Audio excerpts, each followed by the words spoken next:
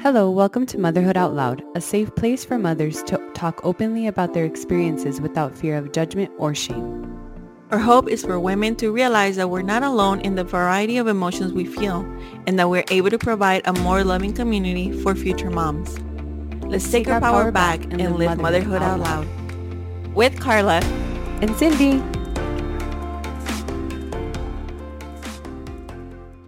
Hello, welcome back. Today we have a special guest, Jannette Carlos, a registered nurse, women's health advocate with a growing social media platform who is currently studying human nutrition and functional medicine to better serve those who, like her, have not found the answers they've been looking for in traditional medicine. Hi, Jannette. How are you? Hi, Cindy. Hi, Carla. Thank you so much for having me here on your podcast today.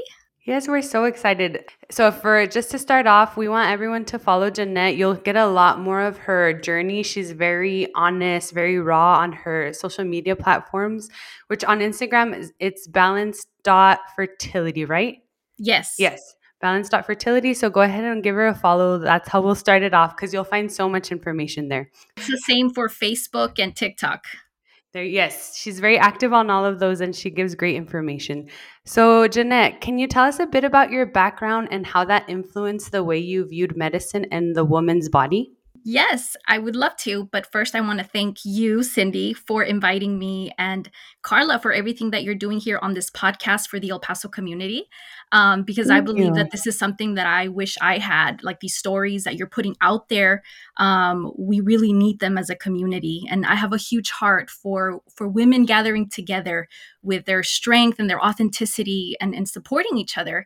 Because I believe here, especially in our border city, we have this side of our very Hispanic, strong, beautiful, strong women, right?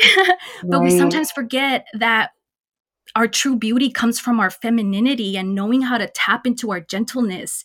And so I really believe that by you putting out this podcast and allowing women to be vulnerable and share their stories is really, really gathering this community of beautiful women that are not afraid to share. So thank you for giving me the opportunity to be here.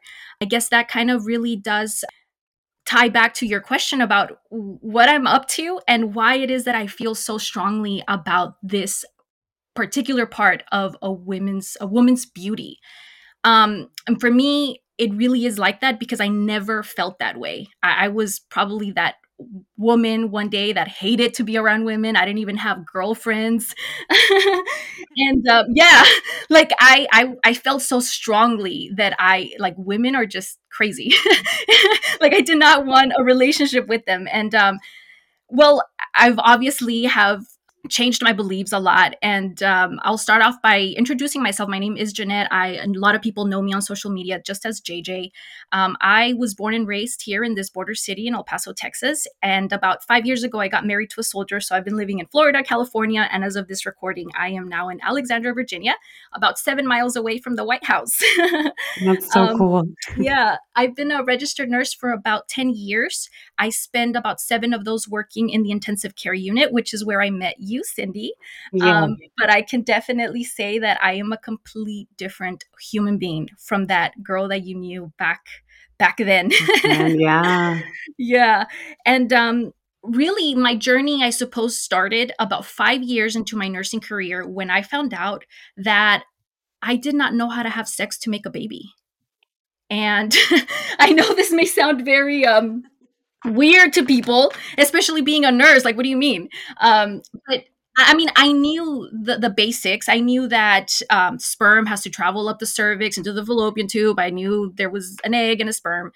I knew that your egg died within 12 and 24 hours. And if it wasn't fertilized, you couldn't do it. I knew that intellectually. I did not know what that meant experientially. I don't know if that's a word.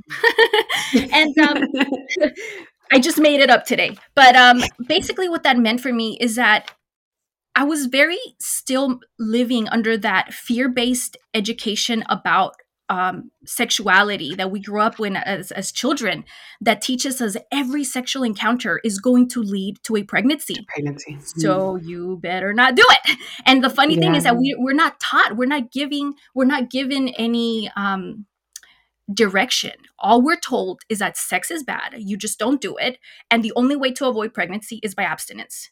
And then if you do get that lucky parent that is going to teach you how to put on a condom or how to use protection, that is really it. We're just being Mm. tossed. This is our only option. You go to the doctor, you get your birth control, or you use condoms. But even then, we're really on our own figuring out what that means for us. And maybe a lot of your listeners have the same views about their sexuality, especially if they got pregnant very young, because they never really Mhm. had the opportunity to really learn what it is that their bodies do and how they work so that this happens. And so if that happened to you when you're really young, you grow up most of your 20s being afraid that this is just another thing that can happen. So I better like suppress my fertility. I better not think about my fertility, or I'm going to do everything in my power to avoid this pregnancy that I don't want in this moment. Mm.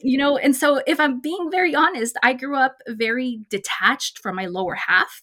And it wasn't until I started my own conception journey that I began unraveling all this magical, beautiful work inside my body.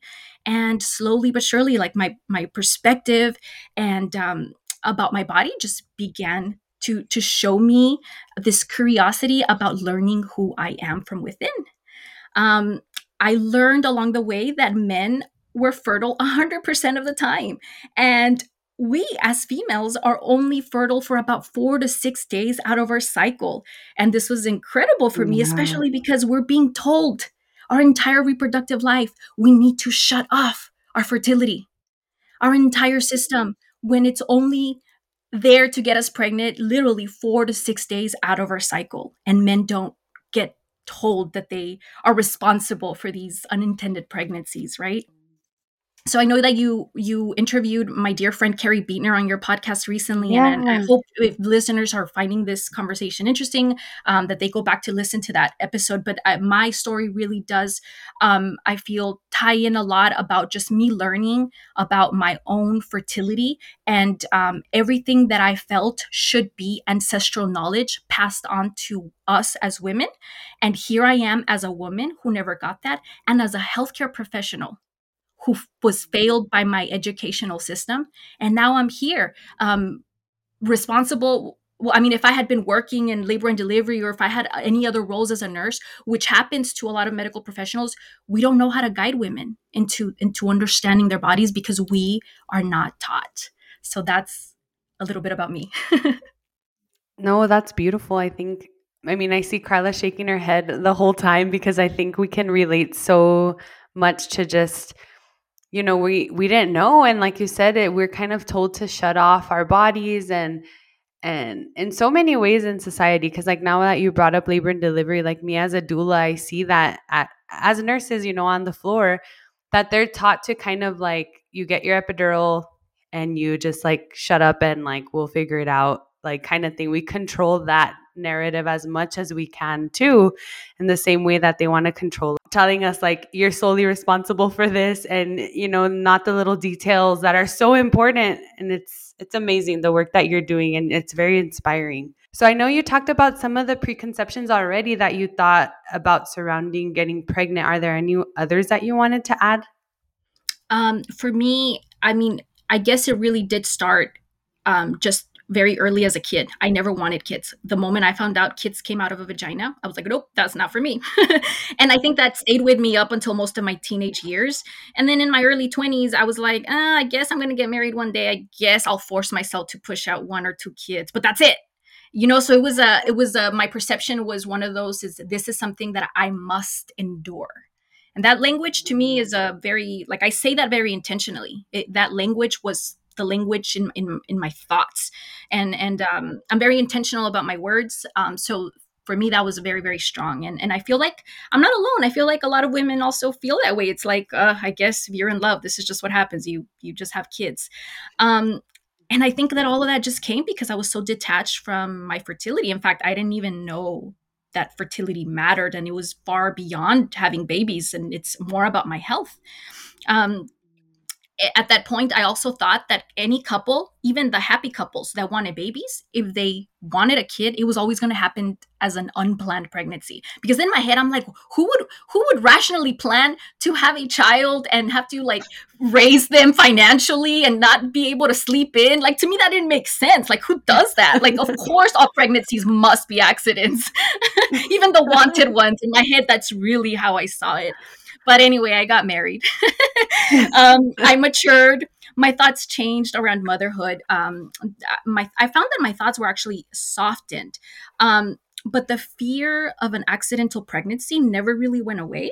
So my views about Mm, conception only began to radically change when I learned who I was in my body, if that makes sense. mm.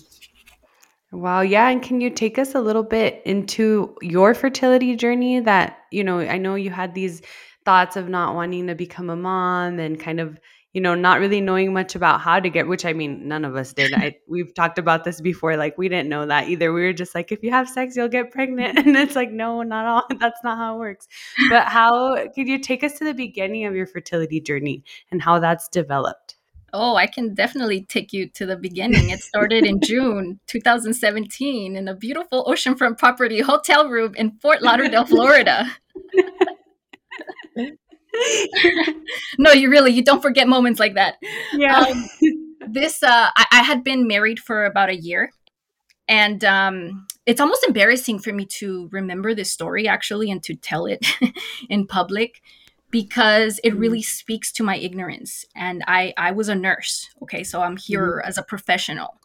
And my husband and I were out there on a trip and we just got carried away by the beauty and we had unprotected sex for the very first time.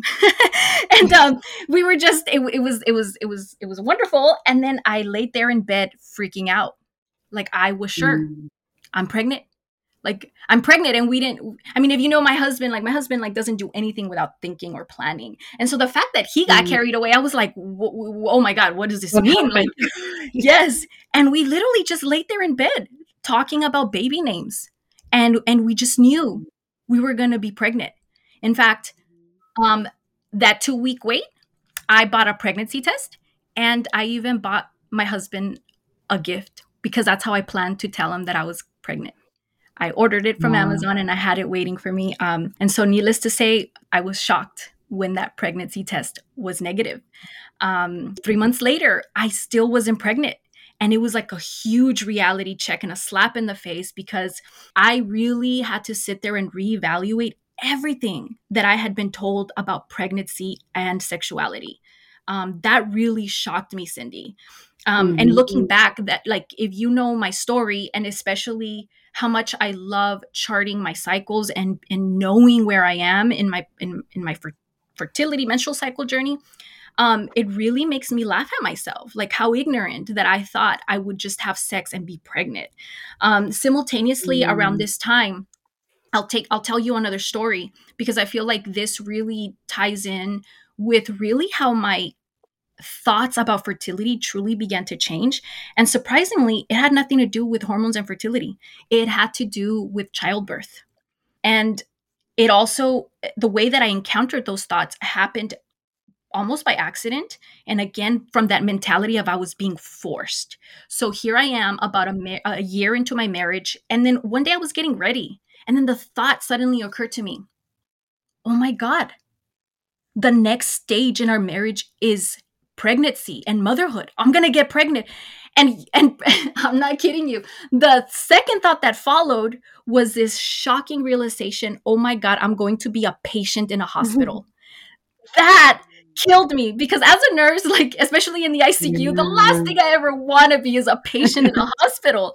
That scared me. And I started Yeah. thinking, well, clearly, I mean, I'm going to be a patient in the hospital and I must manage this. So I'm going to start researching the labor and delivery protocols. I need to know the titration rate of pitocin because I need to be prepared when I go into birth. Here I am. This is before my unprotected sex story. This is before my husband and I ever thought about having children. This is just my nurse brain freaking out that I'm going to be a patient and I need to be in control of this Okay. situation.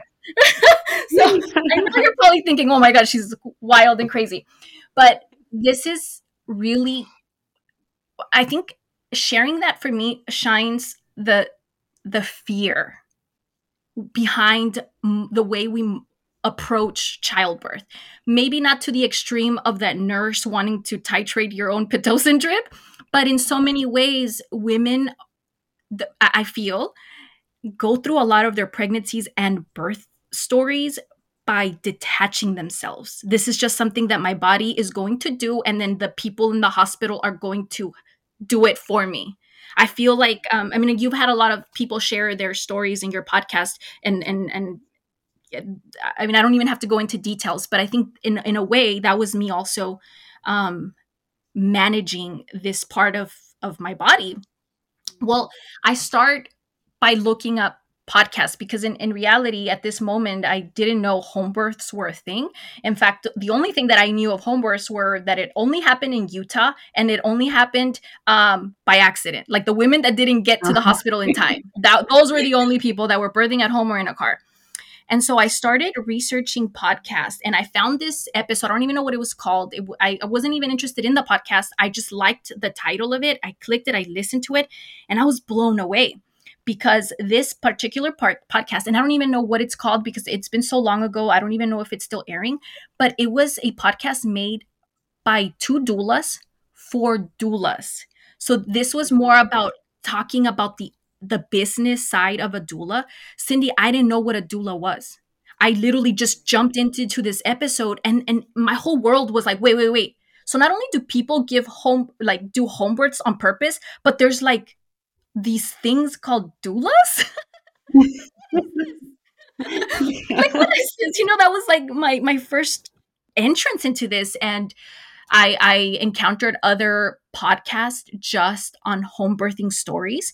And I think for me, just listening to a home birth story, because I mean, I know, Cindy, that you've had one yourself, but you don't just accidentally have a home birth.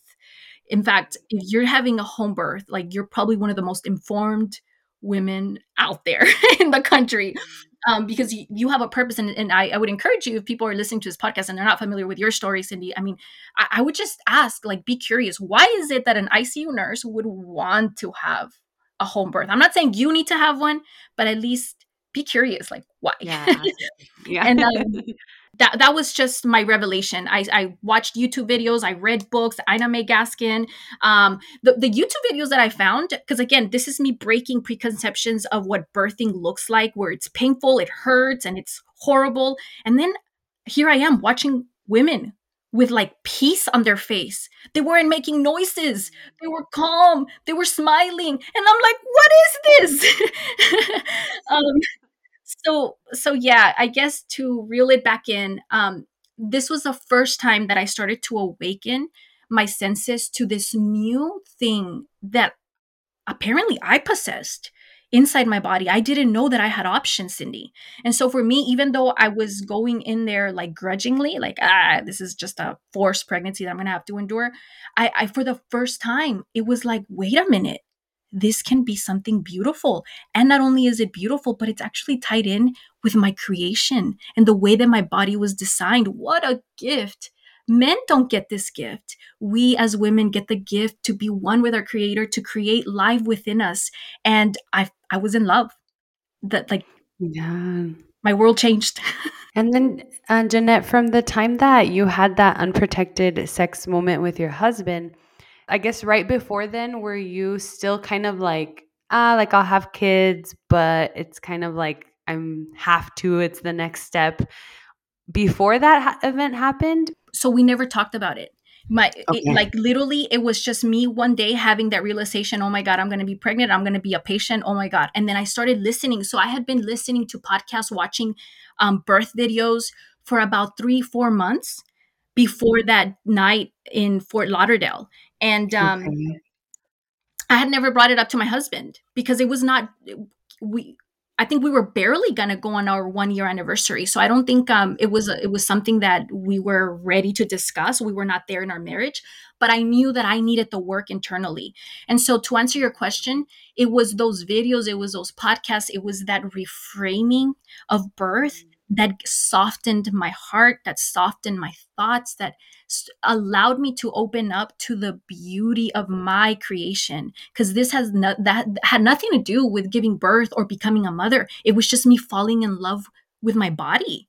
And so when Fort Lauderdale happened, I was shocked and freaking out that I was pregnant, but it was more because my husband and I had never thought about it. That day in that hotel room was the first time that we entertained ourselves as parents. And yeah, that buying the pregnancy test and buying him the gift was such a shock to me to realize that I wasn't pregnant. That's that month.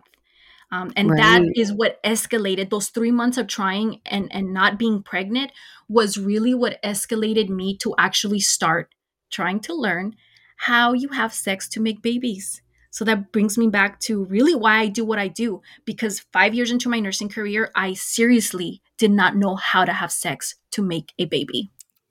Oh my God. Wow. I'm like shocked with everything you're saying because you're so right. We spend what since the moment we get our period, right? In our teens and we go into our 20s, college, right? It's like we're so eagerly trying to avoid a pregnancy. Like that is the whole purpose of our like sexuality is like we're avoiding a pregnancy because we're gonna get pregnant. Like you said, you have sex once and you're already thinking, oh my God, I need to get a plan B. Oh my God, like do I want a baby? Like you start freaking out.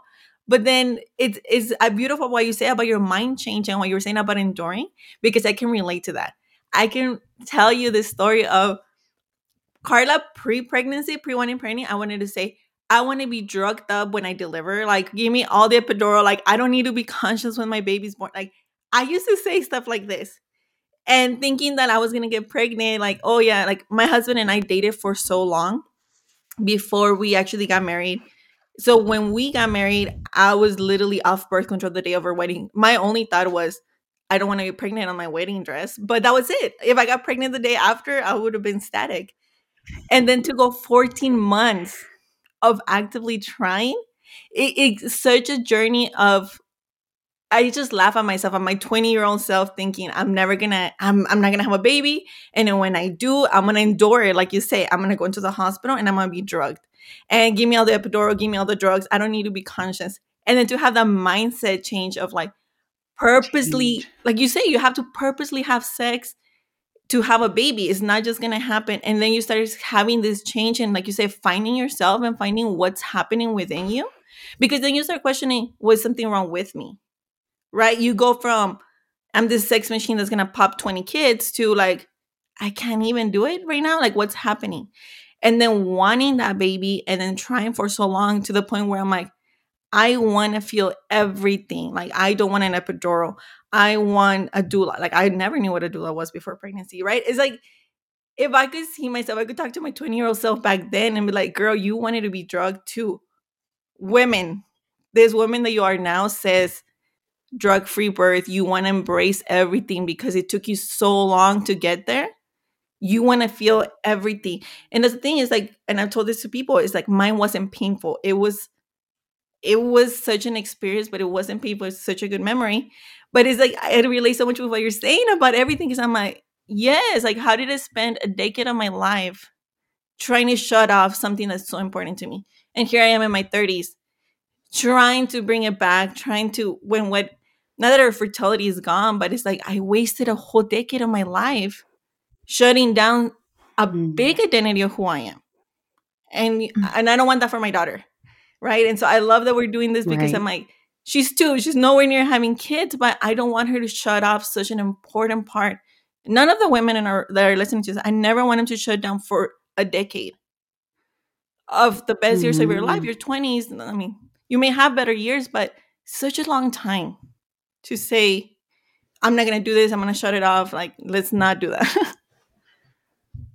Yeah, especially because like everyone, like you said, Carla, for you, your mind shifted so much and it became so important to you, and to let those, listeners or our daughters, our nieces know that like it might not seem important to you at certain points in your life. And you might be like how Jannette was like, I don't want kids, like never, never, never.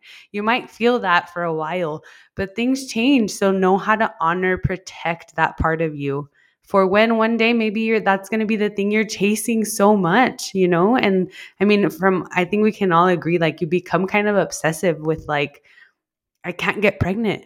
Why?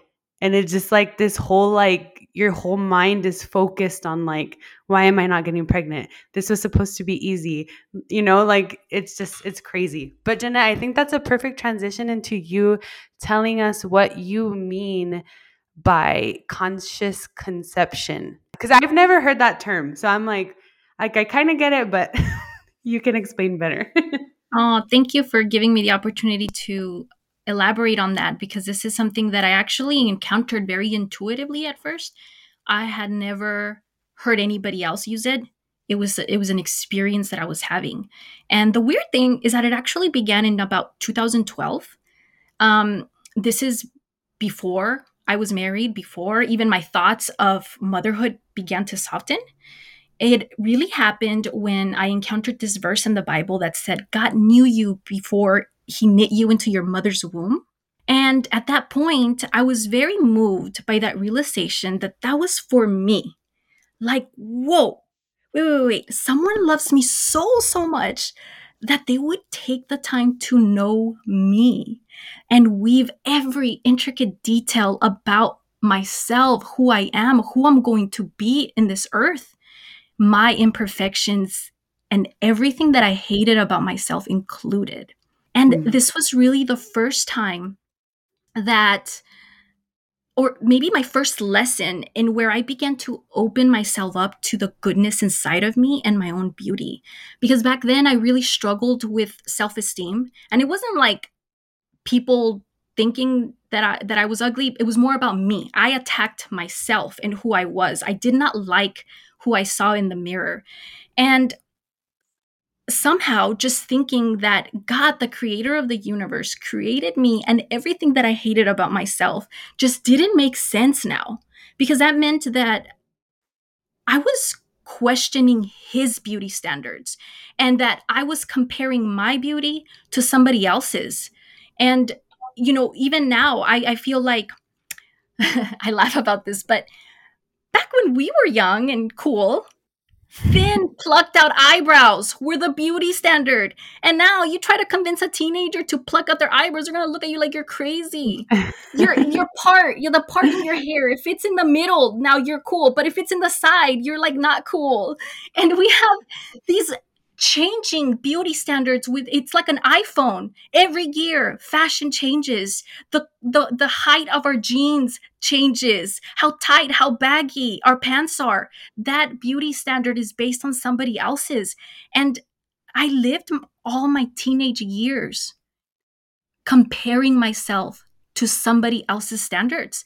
And I think that when I came home, I realized, wow, I can feel better about myself because my standards are for God's view. The one that created me with all these imperfections. It's like a fingerprint. Everybody has a different fingerprint. And for me to hate myself because I'm not skinny enough, I'm too fat, I'm too this, I'm too that, I am not living in gratitude of the one who looked at me and thought, wow, the world needs one of you out there with your hair, with your crazy eyes, with you. And now I can like confidently look into the mirror and say that I'm beautiful. And it's not because I'm beautiful to you, but because I know that I'm beautiful in the image of my creator. Like he picked me.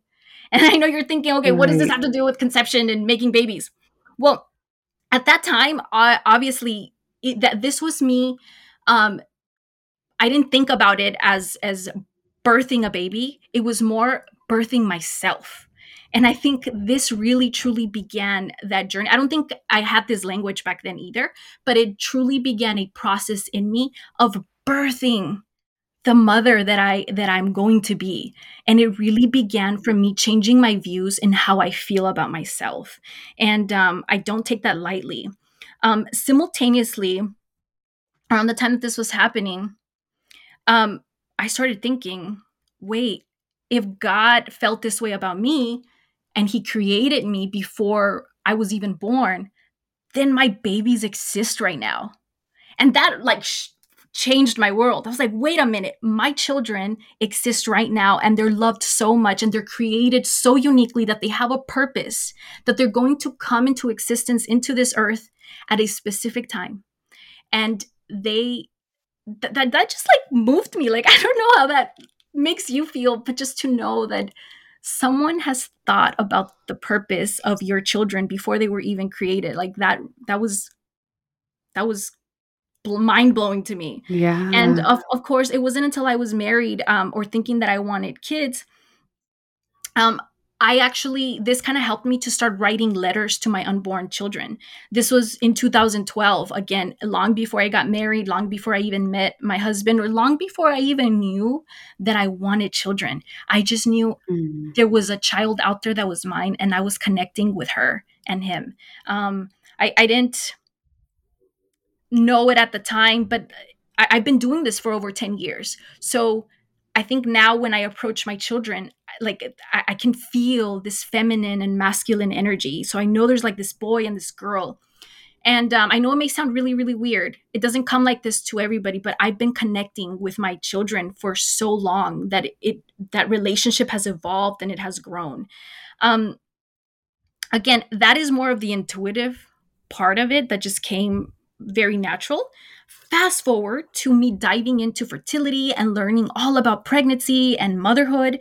Well, this really like made everything for me. The day that I learned that as a baby girl, when you're pregnant, by like 20 weeks, you have all the eggs that you will ever have in your reproductive life. So that means, Cindy, that your grandmother carried you in her womb, because when she was pregnant with your mother, you existed as this tiny little follicle in her ovaries. And that so just cool. blew my mind. You existed in your grandmother. And so that, like, I walk around like thinking I in my body, I am the steward of my grandchildren. Like, how about that for a legacy? Like, that just moves me. And not only that, but when you learn more, you find that the egg that you're gonna ovulate in this cycle, and even the sperm that gets ejaculated today, that maturation of those gametes, the follicles, began to happen 74 to 120 days before. So to me, one of the reasons why I'm studying nutrition right now is because I've come to realize that my lifestyle, what I'm eating right now, is creating my baby. And it's this thing where we live in this society where we live so afraid of a pregnancy that we detach. And everything that you said, Carla, I relate so much. It is true. We all live these blinded lives about our fertility because this is not something that matters, or it's not something that's important. It's just something that we hide and suppress, and it's just an annoyance until we're ready to have a kid, which, let's face it, it only happens about 1 or 2 times, maybe 3 or 4 in a reproductive lifetime. And the rest of those years we're left hidden. And then we worry about our pregnancy the day we find out we're pregnant. That's when we plan our birth. That's when we start to think about our children. But in reality, you've been creating your children. I mean, there was a part of a DNA that existed in a grandmother.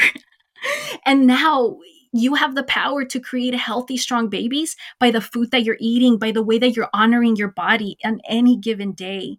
And I'd like to end with this in this particular question. As mothers, we spend so much time and money fixing the perfect nursery, getting the perfect crib and getting the perfect color. And we never stop to take care and nurture our wombs, which is our child's first home. Wow. Wow. That's amazing. Was beautiful. And I mean, I think Carla could relate to kind of like, and I'm speaking for her just because I'm making these connections in my mind, but I always trip out because Carla was so sure she was going to have a daughter. And I've never had that like connection, kind of how you're describing that, like you have your feminine and your masculine energy, and like, you have this daughter and son. And that was just not I guess I wasn't like intuitive in that way. But I always trip out when people tell me that because like I see Carla and she would always tell me like, no, we're having a daughter. I have the name picked out. I've had the name picked out forever. And I'm just like, and when she had a daughter, I was like, what the heck? Like, how did you know? What's with this magic? But no, I mean, that's like, that to me is like, because I had listened to the podcast that you came on, Jannette, I think, and you were talking about, I forgot if they're what you call, it was a book like Spirit Babies, or I can't remember, but you talked about that, like about having the connection to your children. And I guess if you're not there, if you're not exploring that, it sounds a little bit like odd. I'm not going to lie, like listening to it, I'm kind of like, that's kind of odd because it's not my experience. And so it's so interesting to me because talking about that conscious conception, you're just so in tune with like, it's not going to happen just by accident. There's so many layers. There's so many things that we can, as much as we like to control things, we can like take power in so many parts of our fertility. And I mean, everything you said, amazing. Thank you, Cindy. I felt that the mic drop with your silence. Yeah, I was just like, I wait. feel very received. This is something that is very, very dear to me because like I said, this is something that even when it started back in 2012, it didn't happen like that. It didn't happen overnight. In fact, I didn't know that I had a daughter. It was more, I'm going to write letters because I'm living a truth right now. I am experiencing this growth of my spirituality. And I think that had to do a lot with it and my growth in who I was in God, that He was shaping me and molding me. And I was just fixing a lot of these childhood traumas that I had. And it was so important for me to leave a legacy, a note, a something of who I am to this child that I was going to create. But I never thought about it as a girl. I never thought about it as, oh, I'm gonna write this because I want her to read this. No. It was just it was more something that I needed to get out of me. The relationship has evolved. Cindy, it's been 10 years for me talking to my children. So now I feel there's a girl.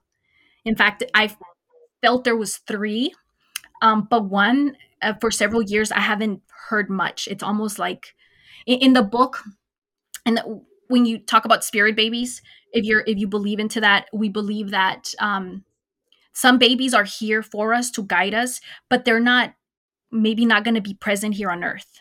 I don't know if that makes sense. But for me, it's like I just feel very connected to two babies in this moment in time. Wow. Yeah, that's amazing. I need to read that book. I had heard it on your podcast and I'm like, I need to read it. But Jannette, so so when you started to realize that you weren't getting pregnant as easily, what kept you, did you start becoming like, I know how, me and Carla have experienced, you do start becoming very obsessed with getting pregnant and like, why is it not happening? And what kept you, and I don't know, maybe your perspective is different. What kept you searching for answers in that journey to conception? Oh yeah, I should probably add. I don't have children. I think Right. I don't think we've said that. we haven't, and that I actually had to explain that to Carla too. And I'm like, oh, she doesn't have children yet. But this is talking about, you've just taken such a unique journey, and not everyone, has that experience. It's so interesting. Thank you, Cindy. Yes, I guess it's a good time to say that yes, I am. I guess to many of your listeners, I would not qualify as a mother. I consider myself a mother because I never would have been able to birth this mother if I had not started this conscious conception that happened years ago. Right. For many of us, motherhood happens when we give birth.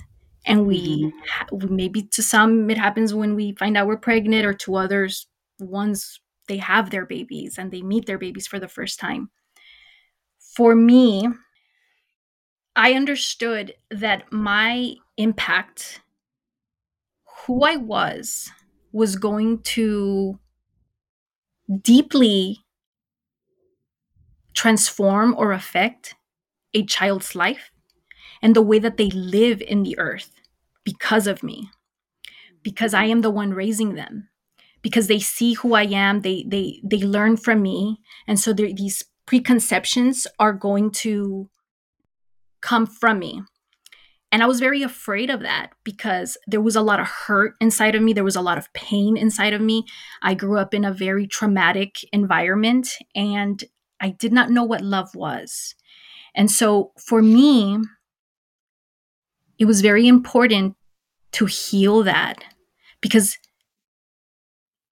I don't know if you've heard of like transgenerational trauma, but in some therapy communities, whatever you're not healing within you is what you're passing on to your children.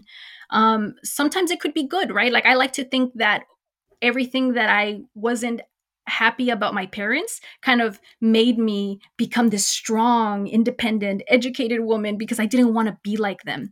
And I think a lot of teenagers and maybe in our early life, we really do like to think, oh, I never want to be like my mom.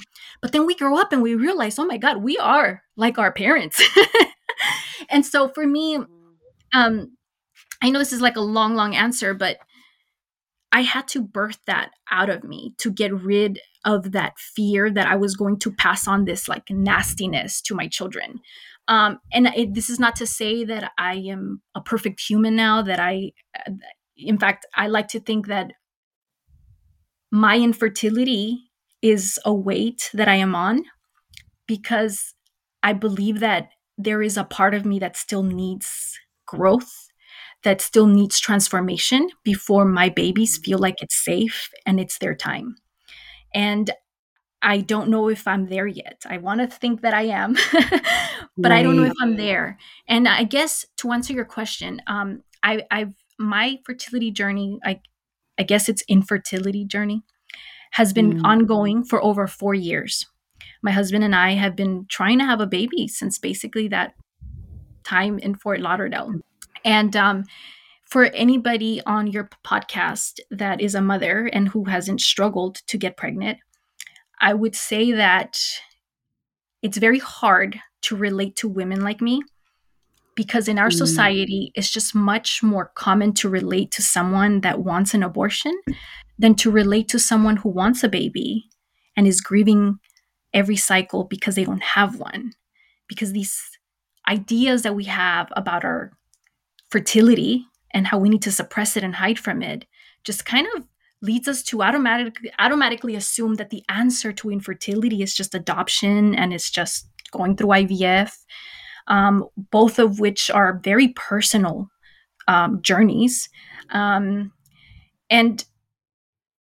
the journey of infertility in itself is one of a lot of loss because people don't realize that infertility is not something that like, oh, it's been 5 years. Oh, it's been 3 years. No. It's every single day.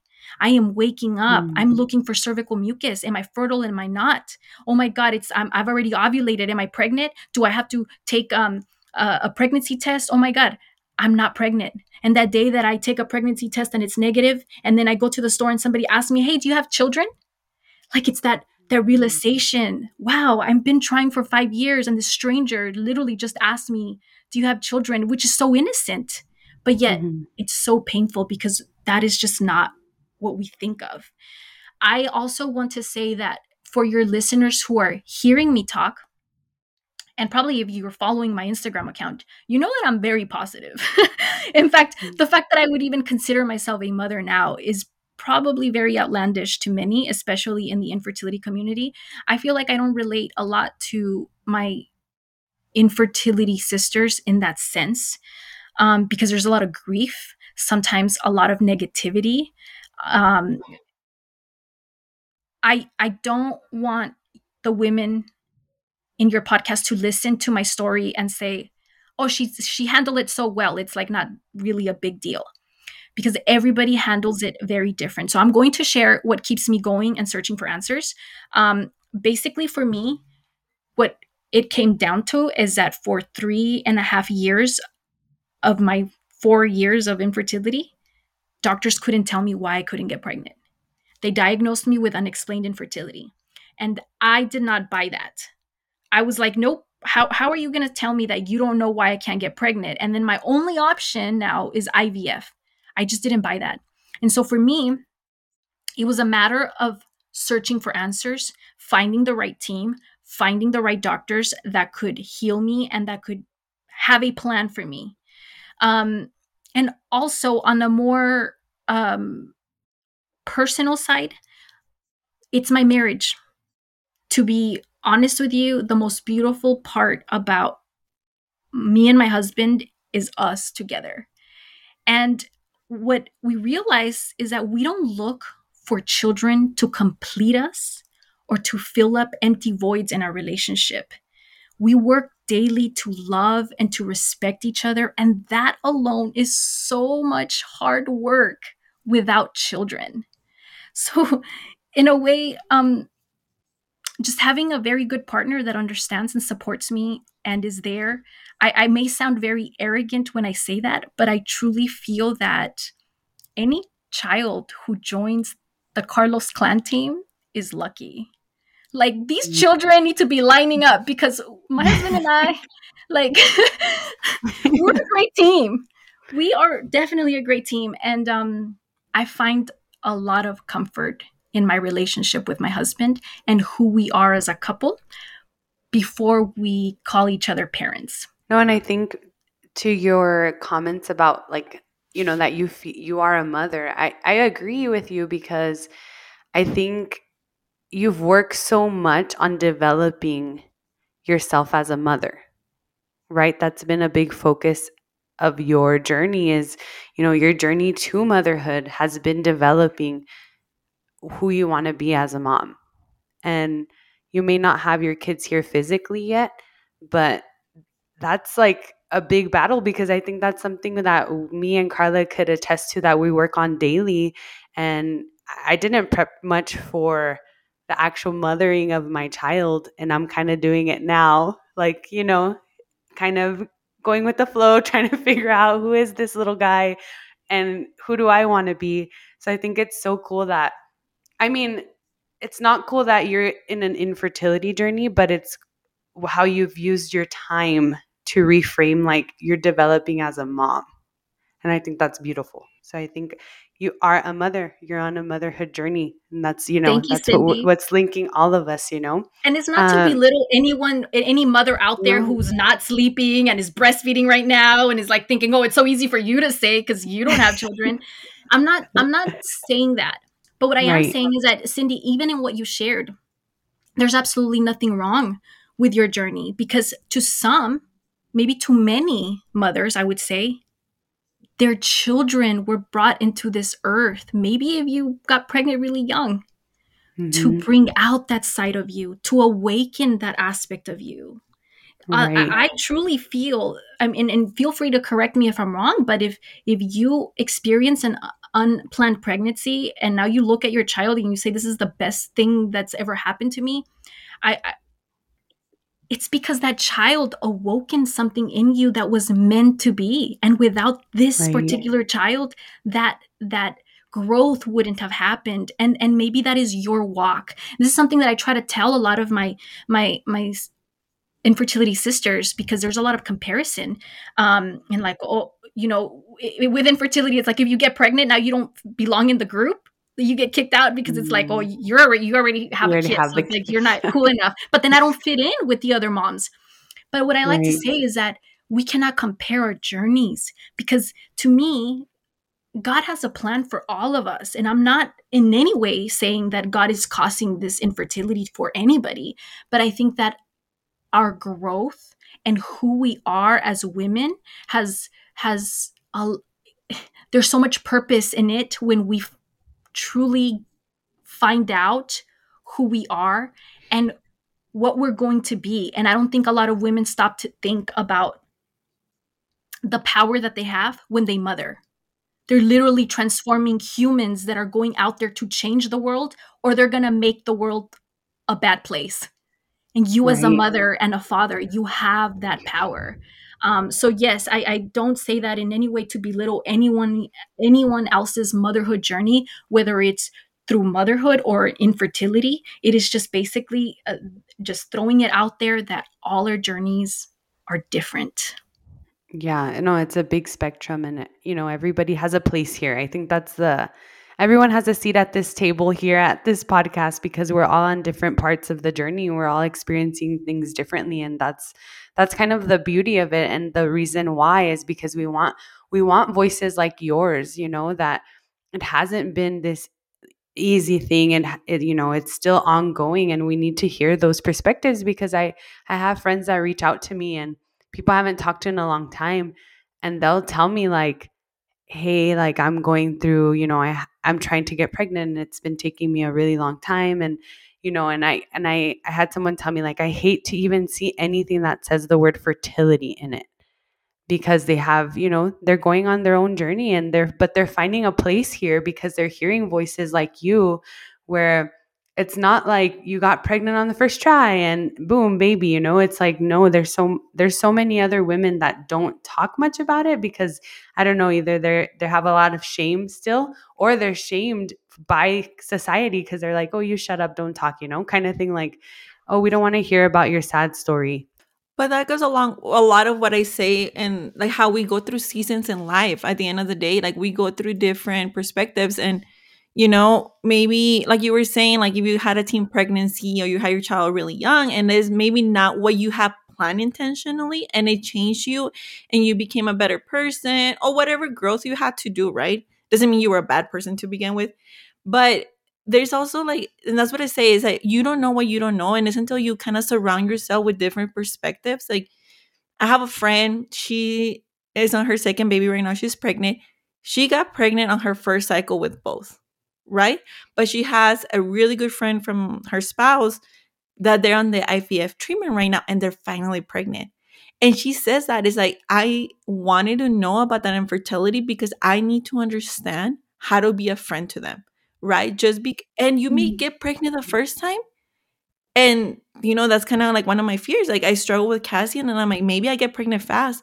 But I've heard so many women that get so easily pregnant the first time that they think I'm going to have sex again when I'm ready and I'm going to have a second baby. And then here's 1 year, 2 years, 3 years. And then they're having this secondary infertility that we can't explain, right? And it's learning these perspectives and like, yes, we want to be mothers and we all mother in one way. And I relate so much what you said, Janet, because it's true. Like I may have not had a biological child until my daughter was born, but people that know my story know that technically my brother was my first child. And we have more of a mother and son relationship than we do a brother and sister. And I mothered him and I'm glad and I got to experience so much with him. But I also want to know because before I'm a mother, first and foremost, I'm a woman. That's who I am. And that is the identity that I identify with. I embrace my femininity a lot now. Yes, I'm a strong woman. I never want to be a man. I want to embrace what I am and who I am. And part of that is being sisters in arms with the women, whatever journey they're in, whether they want to become a mom, whether they're in their early teens and they're not wanting to be a mom, but going through that womanhood journey. And whenever the motherhood door opens, then we're there for one another and understanding the stories and like the stories that you're sharing. It speaks so much to what you say is like sometimes you're a mom now, you're not in the infertility community but you have so much wisdom to share with anybody else, so much support, and you can really relate to it. And if you never struggled with infertility, you can still relate as a woman to someone else. Like it's not just like you're a mom or you're not a mom. Like that Right. that kind of like it's what starts fermenting that like I feel like what starts breaking us up as women. And then when we're in the throes of like newborn stage and motherhood, we feel so alone because we were previously like secluding each other where you're this and I'm that and we're not gonna relate. When like let's go back to the baseline. We're women, let's be here for one another and like sharing your journey and sharing perspectives because it's until you hear other stories and you're like, oh, I didn't know what a home birth was. It was just a mistake. No, you started like getting into this community and whatever support you can give someone else, like get their hand and help them. Like don't just watch them from afar. It's like something that kind of like Right. breaks me so much. And it's like, I love your story, and like the way that you're mothering right now and the way that you're connecting with your future children. You're here with us. You're one of us. Thank Yeah. you.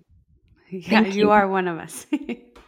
That means a lot. Thank you, Carla. Now we're all gonna cry. I know. I was like, are we all gonna start crying we all right now? crying? Oh my God. We're all in this together, right? I know. I'm like, I don't even know. Do we end it now? Just kidding. Is that how this ends? Just kidding. Jannette, so I know that you use, and you're very open about this on your page as well. You use fertility awareness methods and NAPRO technology to help you find those answers that modern, the traditional like OBGYNs and all of that were not giving you. How did you find fertility awareness, and how did it help you diagnose this quote unquote unexplained infertility or new diagnosis, I guess, right? That's what it would be. But Yes. Thank you again for bringing awareness just to that alone, Cindy. Fertility awareness. Um, that could be a podcast in itself. I But know we're going to do a basically, part 2, I think, guys. So everyone out there. yes. Yeah. So I know you've had Jen here on your podcast. She talked a little bit, mentioned fertility awareness. I'm the one who got her on board, got her connected with Carrie Beatner, who was also on your podcast. And now it's like we're all coming You got together. me connected with all of this. So it's all circle. It's all because of Jannette, guys. Yes. Seriously. So fertility awareness, I'll start off by giving you that perspective as a nurse. And it was that takes me back to 2017 when I'm having unprotected sex and I'm not pregnant. And then I realize I don't know how to have sex to make a baby. This was far beyond just me. It's institutions of medical schools and nursing schools that are not training medical professionals to know how to understand and treat menstrual cycles. And what I mean by that is that it is not that your doctor does not know the normal length of a period. It's not that he doesn't know what estrogen and progesterone are doing during the menstrual cycle. It's that a lot of them have never even heard the word cervical mucus or cervical fluid. A lot of them do not know what fertility awareness methods are. And if they did learn, Cindy, I don't know if you remember this in nursing school, but what we're told in maybe this tiny little paragraph in our textbook is that they're ineffective. So just don't go there. And the reason why these things are labeled as ineffective is because in their conception in the 1930s, they were based out of this Catholic perspective of women in the Catholic Church not believing that birth control is acceptable. And so here you have doctors trying to figure out how to help women navigate this aspect of their fertility without use of a pharmaceutical birth control. Well, at that time, these forms were very ineffective. So a lot of women got pregnant. And this is what got studied in the literature, and doctors were told, like, let's not even look at that. These things don't work. But as fast forward now to 1960s, when like the first official method, the Billings method, got developed, this was based on a lot of research from this researcher called Eric Oda. I'm going to bomb his name, but this guy basically researched cervical mucus under a microscope, and he learned so much. He pretty much educated us and taught us that there's cervical mucus that your cervix produces on particular days of your cycle, and the pH of it is different depending on where you're at. So this mucus has the power to literally kill sperm. I mean, really think about it. If you are infertile, it's because there is something in your body that's actively working as your birth control. But if you are in a separate part of your cycle where you are meant to get pregnant, this fluid changes in nature, it changes in pH, and it becomes inviting to the sperm, and it carries it, like it transports it and keeps it alive to wait for that egg. So it's a very important component in pregnancy, and it gets left out of medical textbooks. We don't get taught that. And it's a big way in which women who use fertility awareness are able to track their fertility and determine on any given day whether you are fertile or infertile. For me, I encountered this basically by accident. I was simply trying to get pregnant. And the first thing that I Googled was things about checking your basal body temperature. I did not know this was attached to particular methods of fertility charting. I just knew I needed to chart, then I needed to look a certain way, and it would tell me if I had ovulated. Well, I did that for months.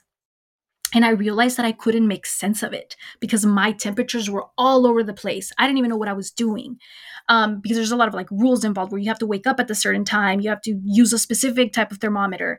And, but also around the same time, I was also learning that if you didn't have a chart that looks like this, it could indicate that you were having problems with your thyroid. And at that time, I was already experiencing, like, if you Google a chart of the symptoms of a hypothyroidism, you're going to come up with like a list of like 30, 40, 50 symptoms. I was living most of my 20s with over 20 of those symptoms. It was hardcore, obvious thyroid problems. And every time I would go to my doctors, because their labs told them that I was normal, they didn't treat me. They didn't pay attention to me because a thyroid problem is something that just happens to everybody. And we have to wait for your labs to be so bad so that I can give you a lifetime pill to take for the rest of your life. There is no cure. You just suck it up. Well, I just didn't buy that. First of all, I was not going to sit here and wait for me to get that sick. Like, I'm literally, like, I felt like my chart was giving me signs, like an actual thing that I could take to my doctor finally, because by this time I had seen like 10 different doctors, like primaries, nurse practitioners, OBGYNs, ophthalmologists, psychologists, chiropractor. Like, I know this doesn't even tie into, but I was having so many symptoms, Cindy. I was like all over the place. I saw a endocrinologist. I saw like just a neurologist. Like, my symptoms were all over the place and no one could tie it together. And so basically, when it came to NAPRO technology, I literally learned from listening to a podcast. The Fertility Friday podcast literally taught me everything that I know about fertility. And it just kind of started through there. But what I learned from NAPRO technology, I know you talked about it, but this probably have to be another episode, but it basically addresses the root cause of your fertility. And what I knew is that none of my doctors were paying attention to finding the root cause. So if I was going to go through with IVF or more invasive procedures, I needed to know what was wrong with me. And this really has been my journey ever since. I have a friend that sounds very similar, and I really hope that she listens to this. She knows who she is, but because she's on a similar journey and she's very much wanting answers like you, and she's not satisfied with what the traditional OBGYNs are telling her. Because like you said, they kind of just throw either like pills to stimulate ovulation, or let's start there and, kind of move forward to the IUIs, the IVF. And with someone that doesn't want to do that, it's hard because it's like, what do you do now? And I'm so happy that you've opened this door for me. I was able to get pregnant with Yandel, but if for whatever reason, like I can't next time, I know that I can turn to these methods and these practitioners. And it's so awesome that you're opening that door for so many women. Like, you really are. Your story is shining such a big light on that for people like her, even for people like me and Carla, that I do want to start charting at some point just to see, like what's going on in more than just like my trying to conceive, in more than that, because it is more than that. So I'm glad that you pushed for those answers because you're helping so many other women. And I guess I'll just add that there's no NAPRO technology doctor in El Paso, Texas. I see my doctors through telemedicine, and they are covered by insurance because they're real doctors. And as far as charting goes, this is not through the Creighton method, but I'm just going to say it. If anybody's interested in wanting to learn more, El Paso I don't know if anybody is familiar with El Paso Guiding Star. They're located off of Montana, and I No. don't know if this is still the case, but they have a particular educator that offers free billings teaching, which is a mucus only method. It is free. People don't know this, but I will add, just for your listeners who are not Catholic based and may have a problem with the religious theology behind it, I just do want to go ahead and give you that heads up that this program is amazing. It's fascinating, and that they're doing this amazing thing for the community. But it has a lot of the Catholic theology behind the teachings. So just know that it's available. If this is something that would really bother your listeners and they don't want to have that, they can always find another educator who doesn't teach with those uh, beliefs. They would obviously have to probably pay out of pocket for that if their insurance doesn't cover it. Yeah, thank you for letting us know. I did not know about the El Paso Guiding Star, so I'm definitely going to look into it as well, just to have that as, a resource for people. I did not know we had that, so that's awesome to Yeah. know. Thank you for sharing that. So I think when we do our part 2 with you, I think we'll focus a lot more on the fertility awareness and NAPRO and how that really has helped you find answers. So that'll be a part 2 for the listeners out there. But can you talk to us about the impact that this journey has had emotionally on you and your husband, and how has it affected your marriage? I know that you don't like to focus a lot on the negativity, but I mean, I don't know if it's safe to assume that there have been like sad times as well. So if you could speak about that. Thank you, Cindy. I wouldn't use the word that it's affected our marriage. I'd like to use the word it has evolved our marriage. My husband and I, we both practice meditation. And what I've noticed is that the skills that we learned from meditation really truly spills into our marriage, because our marriage is lived through presence and awareness in all that we do. About a year into infertility, my husband and I made a pact with each other. And we said that no matter what would happen, whether we never become parents, that we would still be a thriving, happy team. And really, we live our lives very present with that. It's not to say that it's easy. In fact, if I was being honest, I feel like maybe some of the stab that I feel every once in a while is that my husband is the most optimistic person I've ever met in my life, that I sometimes think he forgets we're infertile. Like, I Mm. seriously don't think my husband realizes that we can't get pregnant sometimes. Because to him, he doesn't, I mean, obviously women are always tracking. We're like taking ovulation kits. We're like in it. We're in it, right? Men just show up for the show. So unless I'm like actively crying or grieving my infertility, like he's there to listen to me. But my husband always has something positive, something beautiful to say that keeps me refocused on the path and on our goal at hand, which is primarily that it's us, that it's our marriage, what comes first. And we want to live by these principles, because in the event that God ever blesses us with a family, we want to parent with that example, that in this marriage we see this relationship like a triangle, where God is at the top and it's him and I at the bottom, and we're both chasing for God individually, and we meet at the top together. Our children are important, but they're not above us and they're not above God. They are going to be part of our team. And so for us, I would say more for me, when I have moments where I forget, I went through a very difficult year last year, because my husband, who's in the army, got deployed and I lost an entire year to infertility. That was so painful, because it literally was one of those things where I had to stop. Like, I was forced to have to stop to get pregnant. And then he shows up just a few months ago, and it's like, oh, we're going to start trying again, and I was not mentally ready. Like I had to do so much shifting in my head to just be at peace with what I felt I was robbed from. And it hurt so much that I don't think I was very open about this in my Instagram community, because there was a lot that I was processing and a lot that I feel that I still am. Um, but that was very difficult for me. And I think that when when you ask the question like how this affects me, it's really an ongoing process, because obviously I'm still not pregnant.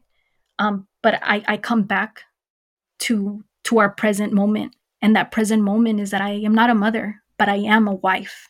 And in my hands I have the power to live in the gratitude of how beautiful my marriage is, how wonderful my husband is. And I'm either going to sit here and wake up and cry in front of him, or force him and get into that anxiety of timing sex at the perfect time.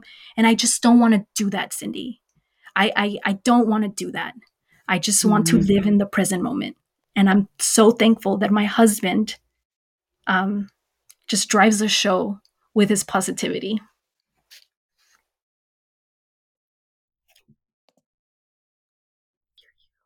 You left me speechless, literally, because what you're saying is so true, right? Like, we decided to get married or start a family or start our journey with the partner that we chose. And it can come in trial times, and it can be very detrimenting to, like, your relationship and the way that you are acting, and your thoughts. But I think it's beautiful what you're saying and how you keep that positivity going, because I mean, damn, it's taking me like a couple of like therapy sessions just to even see that, like, I need to focus and being in the moment. And here you are speaking and like just kind of reaffirming that thought, because I mean, I'm a lot more open about sexuality than Cindy is. But what you were saying is, like, you don't want to be timing sex, right? Because yes, that is the way we're gonna have a baby. But that part of our relationship and that part of like our womanhood shouldn't just be, oh, we're only having sex to make a baby. Then it takes the beauty Right. out of everything that we're doing. And the reason why we're bonding, why we're having that sexual experience with our spouse, is for that bonding time, is for that extra connection. And I mean, I've been guilty of it, when you start thinking like, this is just the way for me to get pregnant. This is just, and then, like, this is just the method that's going to happen. And we kind of like lose track of what it really is, the purpose of it. And it's to bond with our spouse, is to bond with who we are as women. And what you're saying is that let's not time it. And it's true. You don't want to get so like sucked into this hole that I've been guilty of. So hearing your story and kind of like, it even regrounds me of like, don't Right. get dragged into the hole again. And seeing women that are so strong and badass like you, like thinking about that and reaffirming it. And sometimes you just need to hear it, right? Like, my therapist might tell me something, my friends might tell me something, and it's until it's like you hear the right words at the right time from the right person. It's so random. And then I'm like, that's true, I needed to hear that today. So thank you so much for that, because I don't want to get into that. I don't want to get dragged into this. And it's so beautiful what you're saying. And I'm telling you, you're literally leaving me speechless. And I'm like over here tearing up every time you speak, because it's so relatable what you're saying. And that's just what I want to remind everybody too, is that we're in it together one way or another. And sometimes it feels really dark. And sometimes it really feels like it's only you that is going through it.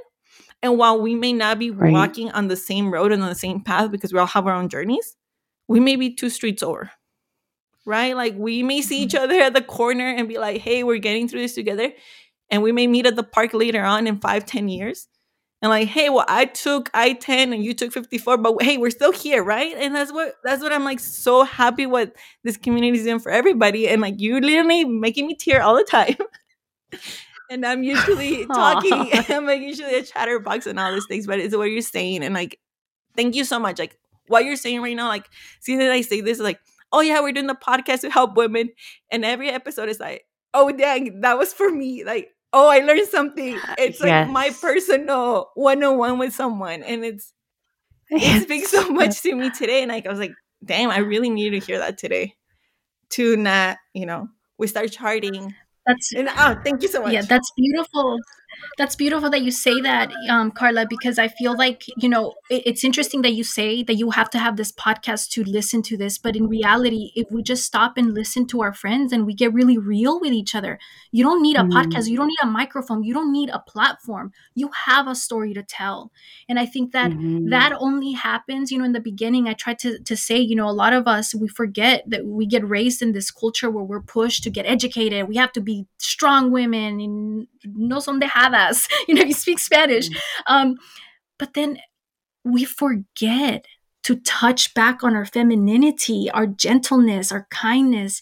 And so when we're gathering together as women, everybody can be vulnerable. Everybody can share the painful aspects of themselves, their birth stories, and connect with others who feel the same way. And I think that maybe our job is really just to listen and not offer mm. advice, not talk about anything, just listen. And I think this is what's so beautiful about this podcast, that you're just allowing women to talk, and you two are listening.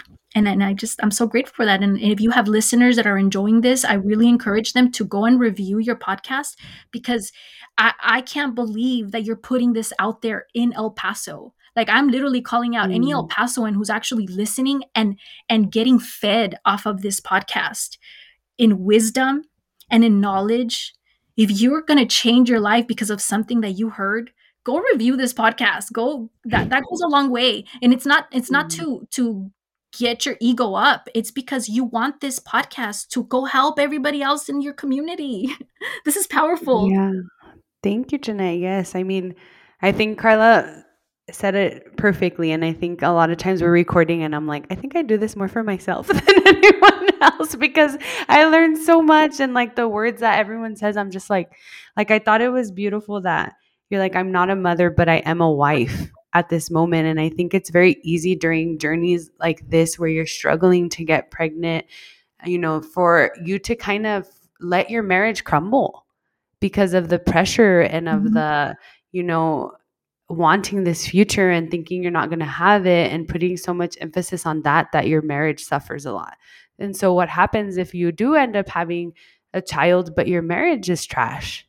It's like, okay, we have the end goal, quote unquote, but now we can't stand each other. And so it's like now we have to raise this kid, but me and you don't even like each other anymore. Like it's been too much. So I think what you said, like that's so true for anyone that's struggling and having, infertility, to focus on your marriage and to really put energy there. Because at the end of the day, like even me and Carla, like we've talked about this before about our kids are going to leave. Like as much as we hate to think about that day, like Yandel is going to leave one day.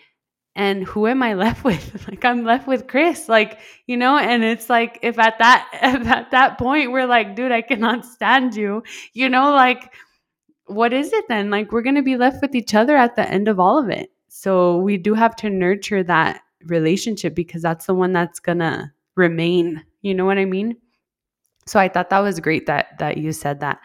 Um let's see. For I am going to skip one of the questions because I think we'll just save that for part 2. So I'll go on to for those women who are experiencing infertility and searching for answers, how can we be most helpful, like for people that are their friends, like Carla said, for people that are friends of someone that's having infertility and we haven't experienced it ourselves, how can we be the most helpful? And what would you say that we should avoid saying? Or what have you heard that you're like, oh my gosh, if I hear that one more time, I'm gonna scream at them. I can't take it anymore.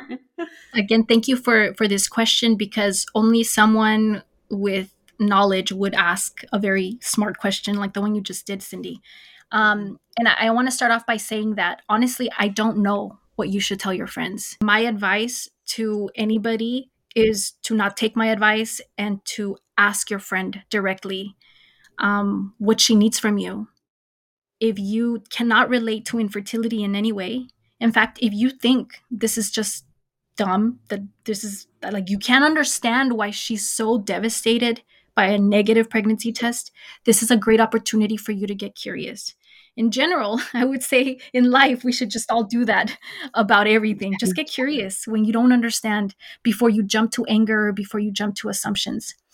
Um, just ask, because everybody grieves differently. And like I said in the beginning of this podcast, is that I feel like my own experience through infertility is very unique, and that I have a lot of hope and a lot of positivity around my thoughts and my marriage. But not everybody has the same support. Not everybody has the same mind frame.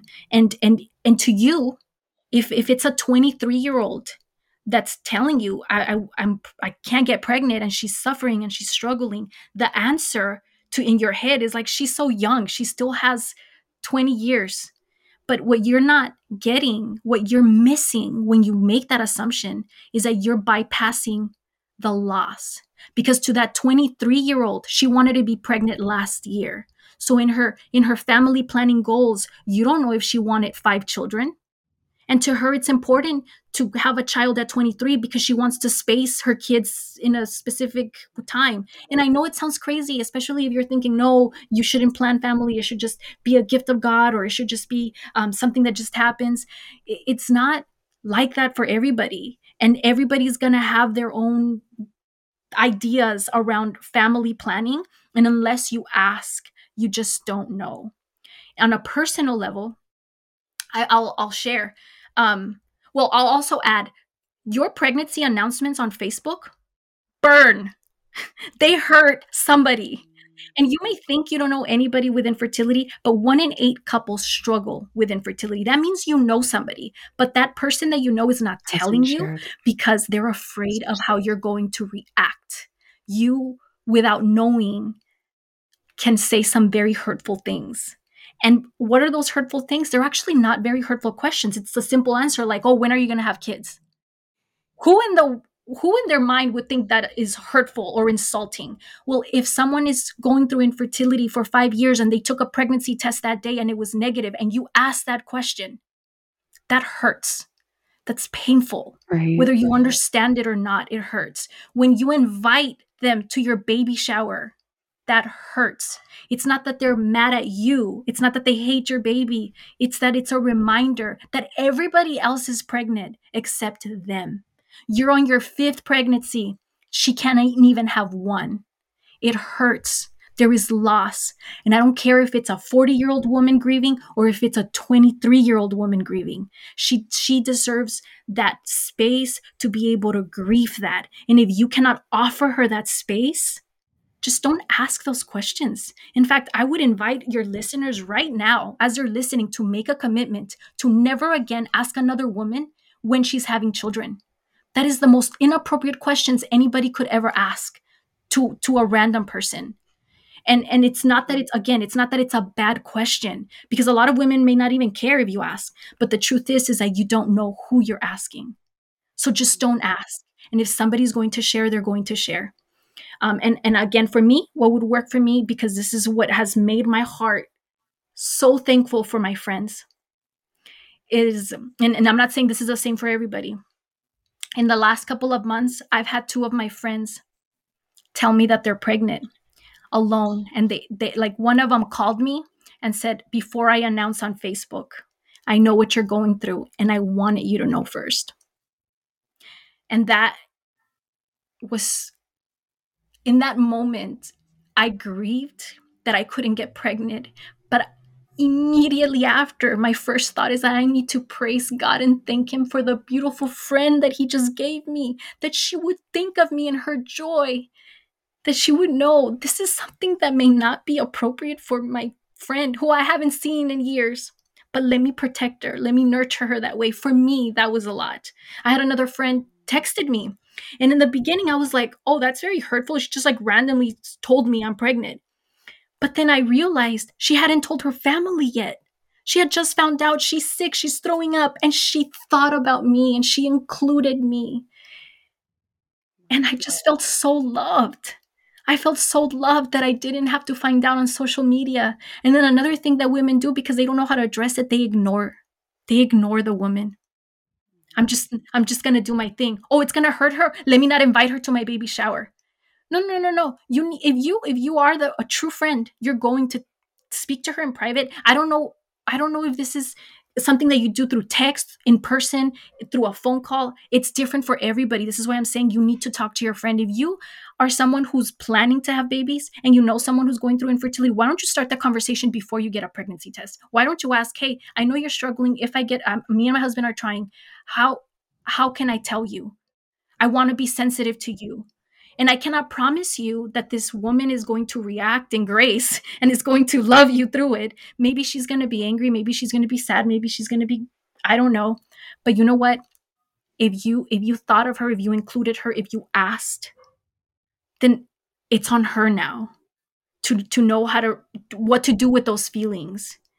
But just don't, to me, I would say, and this is a really long answer, but don't ignore the pain. Don't ignore the loss. And be inviting in a very private way. Don't invite all your girlfriends to a dinner and then break it out. To some people, it may just be a text. Other people need the in person. I don't know what it is. Do not take my story as the only way, but ask. Right. No, I think, yeah, thank you for that. I think me and Carla are just speechless this whole time. But I think that's one thing not to ignore. I think that's a big deal. I think when I had my miscarriages, I think that was one thing where I decided immediately that I would share with anyone I knew, because I'm like, even if I make you feel awkward, I think just saying it, and you don't know what there. I don't expect you to know what to say. I don't expect, but I do want to share because I'm going to open that door for people.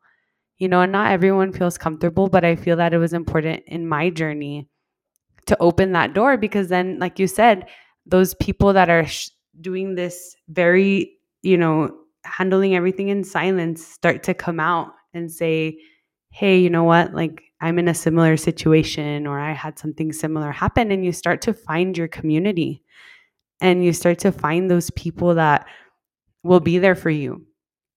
So I think, I totally agree with you said. Don't ignore those people.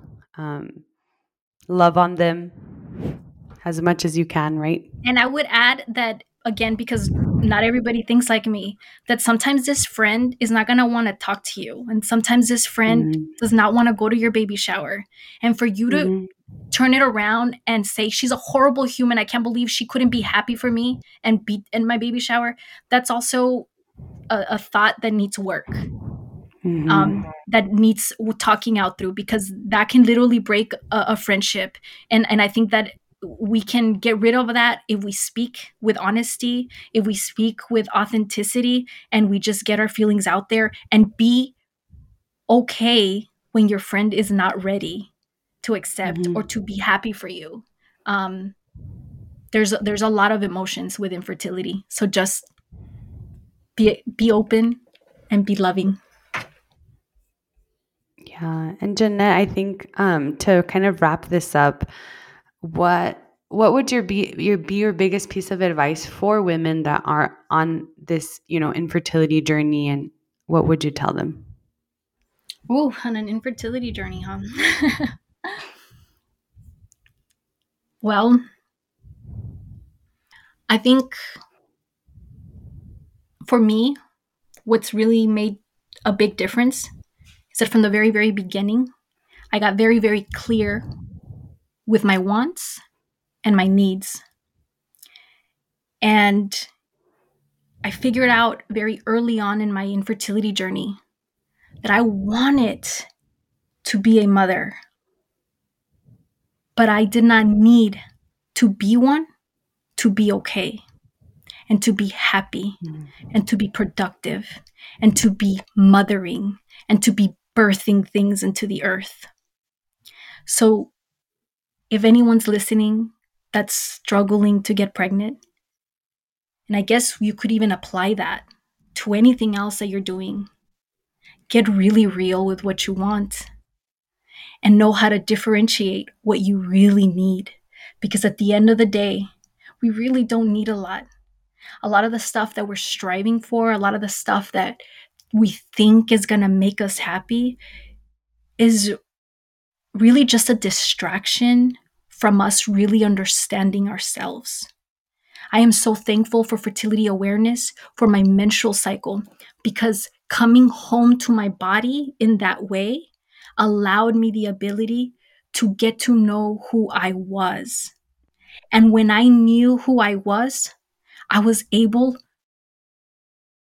to surrender motherhood to God, because I knew that if I was not meant to have children, I could still mother in different ways. And for me, it came in the shape of sharing my story and teaching other women about their menstrual cycle and their fertility and their hormones. But to you or to anybody else, it may look different, but you have power. And don't ever underestimate the changes that you can make that are going to take you and elevate your life. Sometimes we forget, if you're a mother, you know you don't have time to put your makeup on. You don't have time to go shopping, get your hair done. And I love how Carla said, in the beginning, I am a woman first and foremost. And I have found through listening to mother stories that women forget that they're women because they only identify with breastfeeding, with what their child is going to eat, with taking them to soccer practice, with doing this, doing that. And when are you giving you? When are you giving your husband his wife? And there's so many other things that come before that. And I think that for anybody with infertility, I'm not saying infertility is a gift, but you have a different gift that other mothers don't have. So be present with that.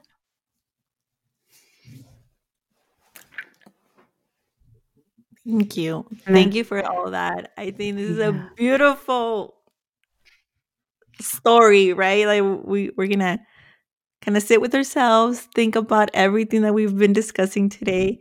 And Janet, thank you so much for sharing this, being so vulnerable, being so open and so raw with your emotions, because sometimes we just need to hear that, right? We just need to hear the stories from everybody. And I'm so excited once we move into part two and kind of like for you to share all that extra knowledge that you have because you had a reason to look for it. And I love that you're sharing it with women on social media. You're sharing it with us today and with the connections you make day to day, right? Because that's the whole point is that nobody gets a medal for having the most knowledge in their brain and keeping it to themselves. It's a disservice to women, it's a disservice to your community. So I'm eager to have you here again to Thank share all you. the other knowledge. And we're probably going to sit here and be like, oh, I didn't know that. And then it's Carla's CP therapy session I know. for ourselves to make notes about ourselves. And, hoping that whatever we say, whatever silly things we say here, even if it's 3 seconds of this podcast, 10 seconds of this podcast, if you learn something, we've done our job. So thank you, ladies. Love it. Thank you. No, thank you, Jannette, for mothering us. I really liked how you said that because I do feel that you've mothered me personally, and through your Instagram and learning, and even when I, message you and stuff, you've mothered me in a way that my mother didn't know how, and it's not of a fault of her own, right? It's because she didn't know, and so Yeah, thank we're all you. crying. I know. I'm like, don't cry, don't cry. But seriously, thank you. And although your physical children are not here yet, thank you for mothering so many. And with that said, thank you, Jannette, for having for coming on. We really appreciate it. Thank you for having me, girls.